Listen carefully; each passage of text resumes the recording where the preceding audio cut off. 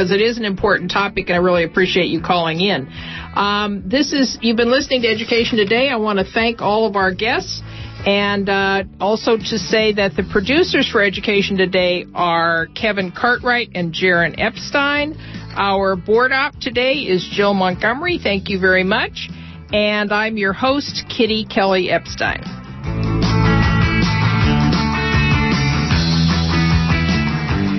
And you are tuned in 94.1 FM KPFA here in Berkeley, 89.3 KPFB in Berkeley, 88.1 KFCF in Fresno, and online at kpfa.org. It is 3 p.m. Please stay with us for Cover to Cover.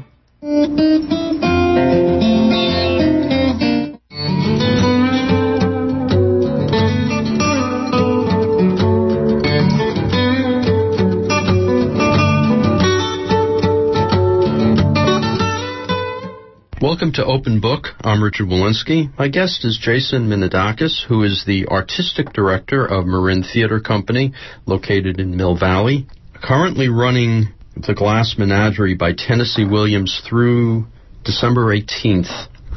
And we're going to talk about what Marin has done in the past year, what we're looking forward to coming up. We're also going to talk specifically about Tennessee Williams and The Glass Menagerie.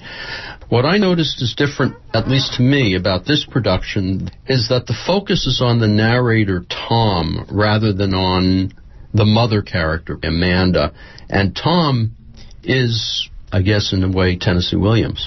Yeah, in a lot of ways, it is, without question, his most autobiographical play. A lot of the things that happen to the Wingfield family in the play and that have happened to them leading up to the events of the play are very easily, you can see the relationship between those events and what happened in Tennessee's own life.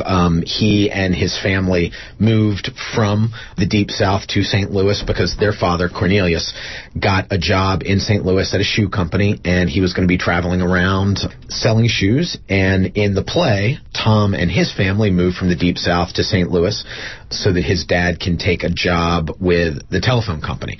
Tom gets a job with the shoe company, so, you can see him pulling things from life and twisting them just a little bit.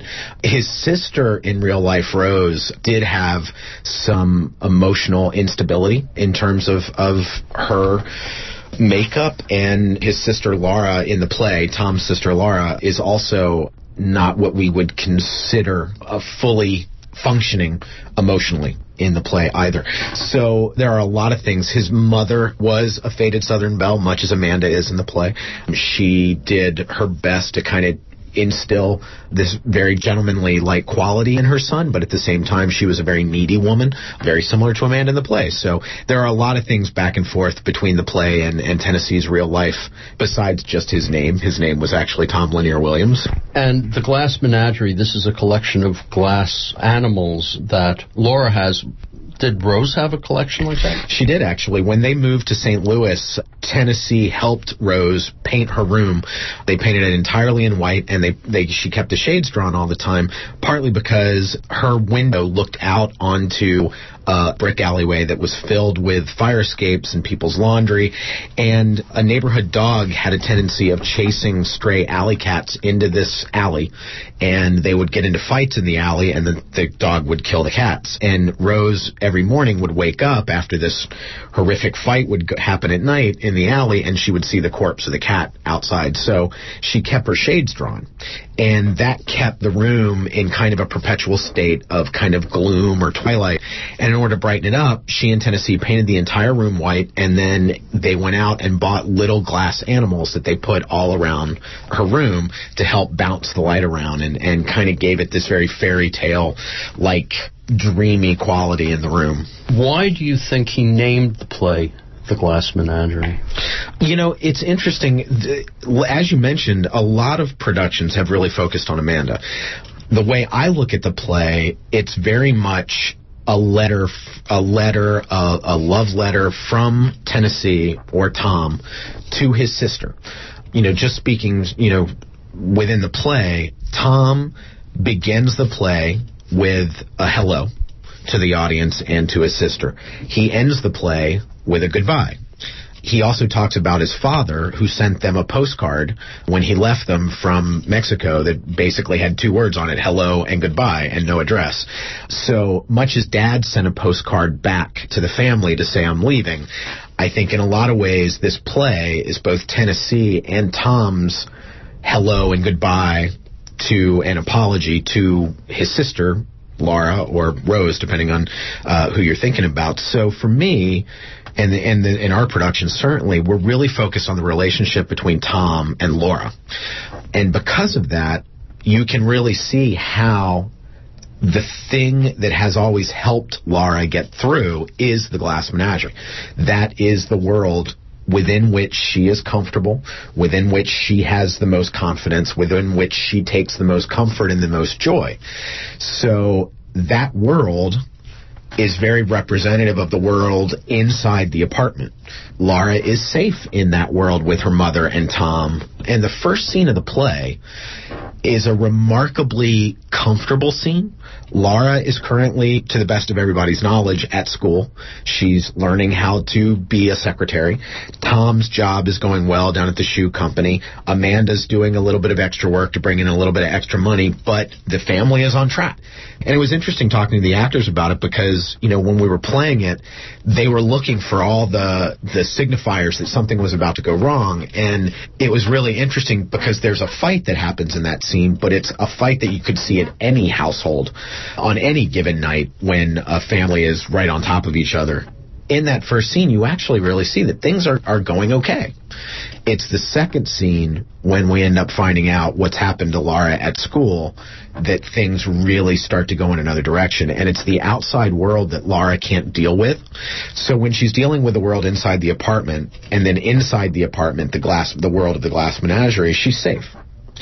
I think that's why he gave the play that title. The original title of the play was The Gentleman Caller.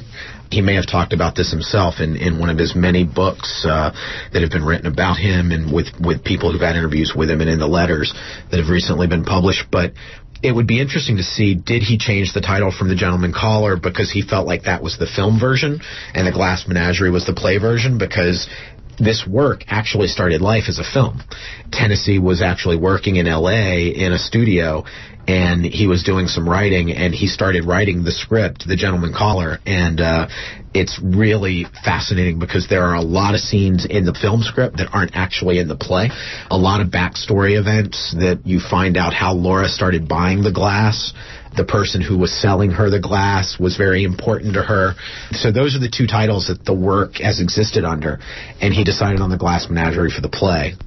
Jason Menidakis, a huge chunk of Act 2 involves one scene between this gentleman caller who comes to the house ostensibly for dinner, but they want him to meet Laura. That could have been the focus. So the idea of calling it Glass Menagerie definitely does change it. It does. It does. And, you know, it's interesting because when you're working on the play, there are 7 scenes in the play, and 6 of them are relatively short, the first 6 scenes. And then the 7th scene is actually a 43-minute scene. The play is only 2 hours, so you've got a 43-minute 7th scene, and then, you know, the other 6 scenes take up, you know, a grand total of 77 minutes.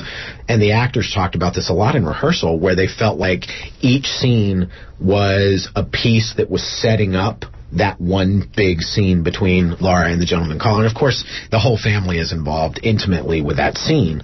You know, the first 6 scenes, you really get to understand who the family is, what their dynamics are, what the crisis that they're in is, what the boiling point is, what's about to break, what's really keeping them together. It's kind of fabulous construction. And then this gift of the 7th scene, one of the questions that keeps coming up in our talkbacks and the question and answer sessions that we have after each performance is people are saying, obviously, this is a memory play. We get that. We see how you've staged it to be that. You know, obviously, he tells us that's what it is. But how does Tom know what happens in that final scene between Laura and the gentleman caller, Jim? Because he's not there. And that's a very, very good point. He's not in that scene. There are a couple of scenes in the play that Tom's was not there. So how does he know if it's a memory play what happens in those scenes? And, you know, the actors, we were talking about it a lot, and the thing that they really felt was that Tom ultimately knew what happened, And then he used his imagination and his abilities as a storyteller, because of course he wants to be a poet in the play, to create the story of the scenes that he wasn't in. So we're not actually seeing what happened in the Wingfield house. We're seeing what Tom would like to have happened in those scenes. There's one element that you added, which is ensuring that Tom is on stage at all time, and this is a very small space, so on some level he could have been overhearing. True.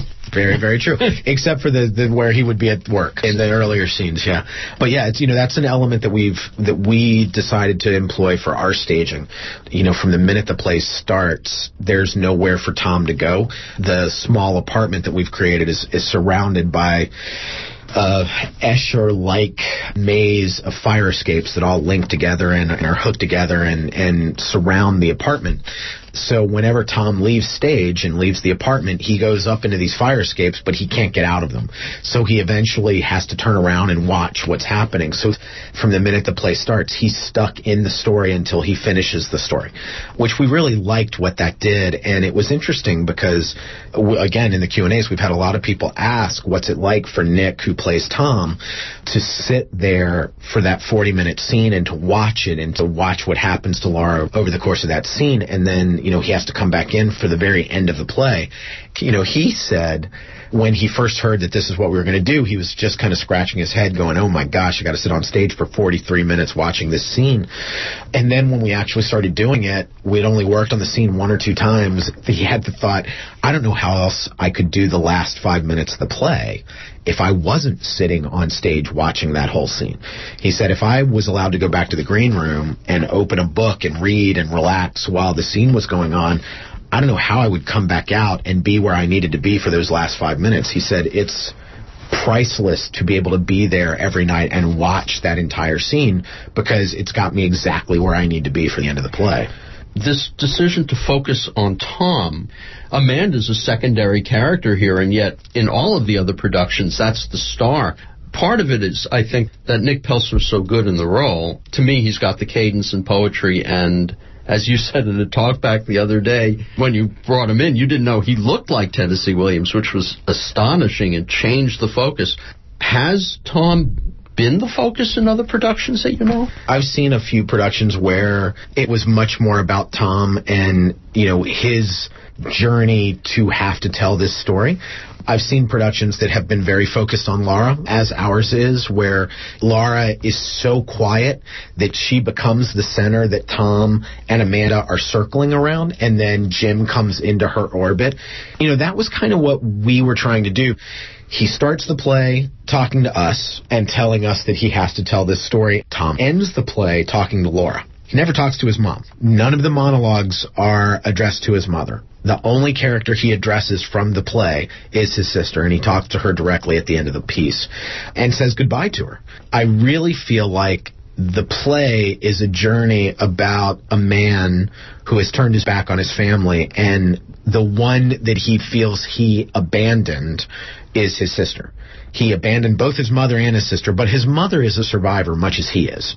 I have no doubt that his mother, and I don't think he has any doubt, that his mother made it through.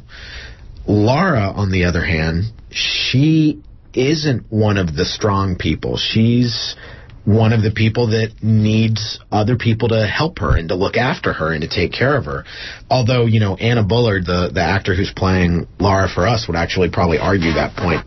She feels like Laura makes a massive change over the course of the play and is in a very different place at the end of the play than she is at the beginning of the play, which is interesting because I think you can kind of feel that a little bit too, the strength that she has as Laura at the end of the play. This is the 100th anniversary of Tennessee Williams' birth. Aurora did Eccentricities of a Nightingale. SF Playhouse is currently doing Period of Adjustment, which is a later play and, oddly enough, a comedy. And now we've got his first play. So we've got an early play revised, the first success, and then a late play still during his golden years. What drew you to Glass Menagerie, and were you drawn, let's say, to a lesser-known play like Period of Adjustment before choosing that? I love Tennessee's body of work, the entire canon. The first Tennessee Williams play that we did here when I became the artistic director was Streetcar Named Desire. Since that time, I have actually directed Cat on a Hot Tin Roof at Georgia Shakespeare in Atlanta. And so before Glass Menagerie, I had done 2 of the big 3. I was really interested in revisiting Menagerie.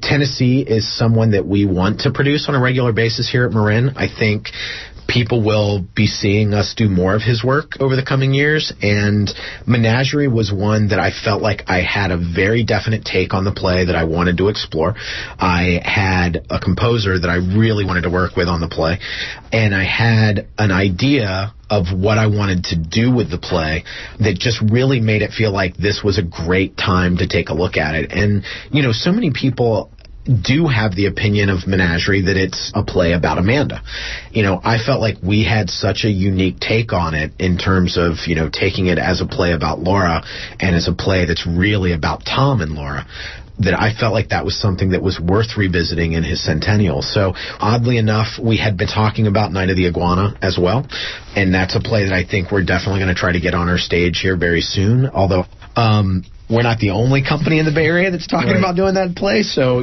we'll see who ends up doing it first. But he's got such an amazing body of work, and we felt like it was a good time to go back to Menagerie and take a look at it, because we haven't done it here at Marin Theater Company since the late 60s. So it's been quite a while since we've done the play here at the company. So we felt like it was a good chance to come back and take another look at it before we really branched off into some of the other plays. You're listening to an interview with Jason Menadakis, who is the director of Glass Menagerie by Tennessee Williams, playing through December 18th at Marin Theater Company, also the artistic director of Marin Theater Company. As I said before, Period of Adjustment by Tennessee Williams is playing at SF Playhouse, and it's playing through mid-January. If theatergoers go to see Menagerie and then Period of Adjustment, what can they draw out from seeing both of them, do you think? The thing that's always remarkable about Tennessee's plays is he has an amazing ability to write the outsider and the people with incredibly sensitive ways of looking at the world, the person who could or would become the artist. I think it's always interesting to look at his plays and to find out who that person is and how they don't fit into a rougher world. Whether it's his comic plays or whether it's his tragic plays, he always has that character who's trying to figure out how to look at the world the way the rest of everyone else is looking at the world. Jim in Menagerie actually has a monologue about the different people aren't like the other people. And that was kind of his first pass at figuring out who are the artists, who are the sensitive people, the way they look at the world. And, he would go on to write Blanche and to write all these different people who looked at the world in such different ways. And I think that's something to look at his plays, to always see where is that point of view within the play, and how does that fit into the greater world of the play, and what is he saying about art in our lives in each one of his plays. So that's something that I think is really interesting to take a look at when you're comparing 2 pieces of his work from different periods. Jason Menadakis, in a press release you made a comment that the soundscape and claustrophobic physical world, that you hope to find new reverberations in our own economically troubled times. What exactly did you mean by that? Well, we're in what people are calling the greatest financial crisis for the, American people since the Great Depression. And when Tom does that first monologue, it's funny every night how many titters we get of audience recognition of the fact that he's describing a time period that doesn't sound all that different from our own. He's talking about what's going on in Europe, that there are wars going on in Europe that we seem somehow separated from. There are these disturbances that are happening in the United States, some of them violent, some of them not so. And, we opened this play right after Occupy Oakland went so badly. And it was just kind of strange that there were so many things that were happening in our own time period that felt so similar to what Tom was talking about. He was talking about, the economic hardships that people were facing, the fact that, the things that they were trying to do, the way they were trying to hold family together, that having a home was a very difficult thing. And it just has a lot of reverberations with our own time period. Adult children living at home with parents. I mean, in this play, Tom is 22 and Laura is 24, and they're still living at home. They're post high school after, their college period, neither went, and they're back home, and they're with their mother, and they're all working to make ends meet. So, there are a lot of families around now that's sort of the reality for them as well. We tend to think of ourselves as being in such a different time period, but it's not all that different. Jason Menidakis, let's talk a little about the previous year Marin Theater Company. Since the last time we talked, there have been 4 plays, Fuddy Mears, Tiny Alice, 7 Guitars, and Bellwether. The one that had me scratching my head, stunned and confused, is amazing, but I didn't get a word of it, was Tiny Alice. Welcome back, Mr. Albee. Yeah. It was a great experience getting to finally do that play. It's one that I've been working on for over a decade now, and I was finally able to stage the play. It was a very well-received production. We were excited that we were able to do it. We had a great cast. That play is 40-some years old now, and it's still, in a lot of ways, Edward is still ahead of the curve with that play. I think it plays better now than it did in the 60s when it was first written. I think our ability to view psychological thrillers as entertainment, I think that was just starting in the 60s, and, it's something that's become, very common fare for both TV and movies now. We understand the vocabulary a little bit better. The idea of religious and sexual hysteria is not quite new, so it's something that we all have a little bit of vocabulary in to deal with. There are parts of the play, I think, that people understand now better than they did in the 60s, where they were just shocked, and now there's a little bit more of being able to track the story through the play and figuring out exactly what's going on. But he still does things on stage, and he did things in 1964 when he wrote this play. He still did stuff then that no one would even dare try now. So, Edward is unique, and, thankfully we had a great production of A Delicate Balance at Aurora this year. So the Bay Area continues to produce his plays on a pretty regular basis, which is awesome because he's such a phenomenal playwright. That's one of the things that we're really committed to here at Marin Theater Company is going back and revisiting some of those classic plays that we don't often get to see and bringing them into the current period and saying, let's take a look at some of these great masterworks and take a look at them and see, what made them important and what made them important in their time period and are they still relevant today? So you should probably expect us to continue to do that sort of thing. There's also an extraordinary production of 7 Guitars by August Wilson. Do you plan on tackling some of the other plays? I know Joe Turner was at Berkeley Rep, so that's 2 out of 10, right? Yeah. You planning to go back to August Wilson? I think so. One of the things that we're very interested in doing here is going back and looking at August Wilson's canon, the 10 plays that he did, and to really find young African-American theater artists that are interested in taking a new look at those plays. So many of us have seen those plays, but we've seen them all sort of in the prevailing style of how they were originally done. Very realistic sets. I've talked to quite a few younger artists who have said, they're really interested in exploring them in a more poetic vein, in a more non-realistic vein, to kind of find the poetic parallels between the different plays. And that's kind of what I'm interested in exploring as we go back and revisit them. And I think every couple of years we'll probably be doing one of them. And, we'll try to bring in some artists that grew up on August Wilson but maybe haven't had their own chance to put their own imprint on August Wilson yet. I think it was really successful with 7 Guitars. I think our director, Kent Gash, did an amazing job of finding a real poetic language of what the Hill District was like for these characters. The interesting thing, one of the things that August Wilson always said about the Hill District was you're always halfway between heaven and hell, because no matter where you are, there's somewhere to look up to and there's somewhere to look down to. And I felt like they did a great job of that in the set and in the design of the play. And it added something really different where it didn't feel like a TV set or a movie set. It felt a little bit more poetic, and the city of Pittsburgh had a little bit more influence on the production than I've seen in previous versions. So that's something that I think we're going to return to again and again and look for new ways to explore those plays. Those really great plays. Jason Menidakis, talking about Tennessee Williams, and you're going to be directing Othello coming up later this season. We're talking about poetry or almost lyrics, musical dialogue. How do you as a director deal with the actors in terms of trying to maintain the cadence and yet at the same time truthfulness? that musicality that's built into the language and that poetry, when the actors are allowing that work to open up, that's really where the truth of it lives. When they fight it, you can hear it, and it actually, the truth of the moment doesn't really get more revealed. When you try to play a naturalistic moment, when you've got heightened language, it actually feels like you're playing against the text, and it feels jarring.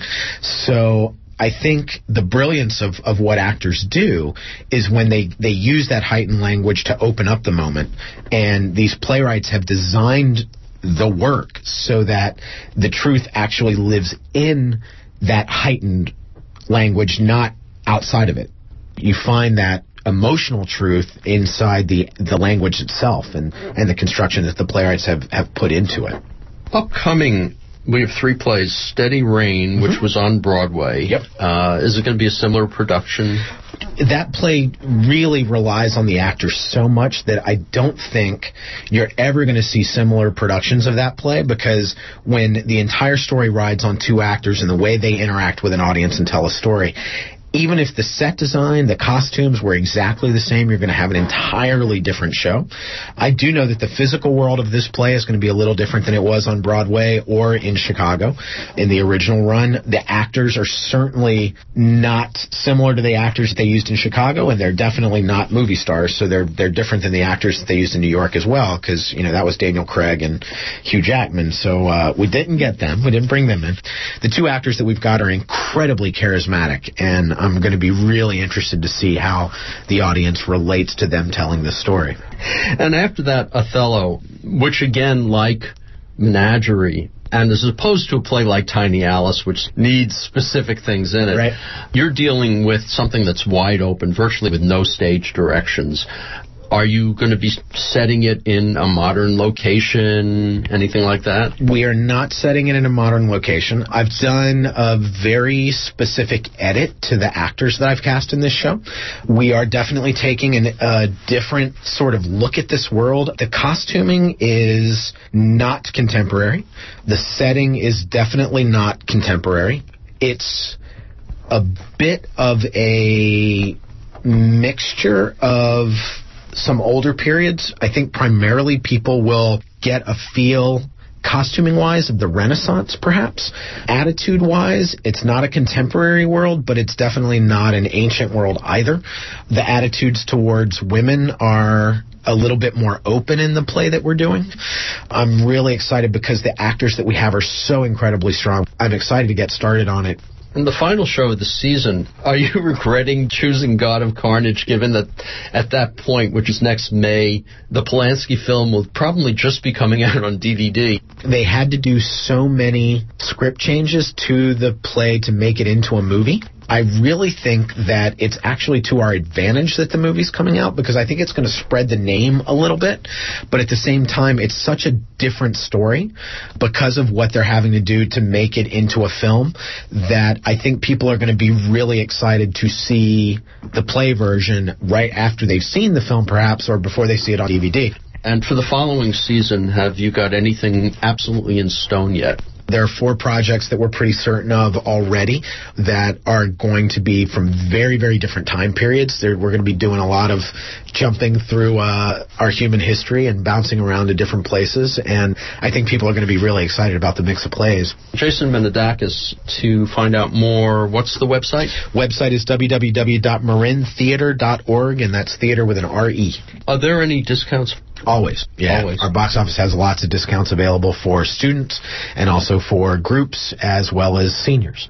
You've been listening to an interview with Jason Menadakis, who is the artistic director of Marin Theater Company. The Glass Menagerie by Tennessee Williams is playing through December 18th. I'm Richard Walensky on Open Book.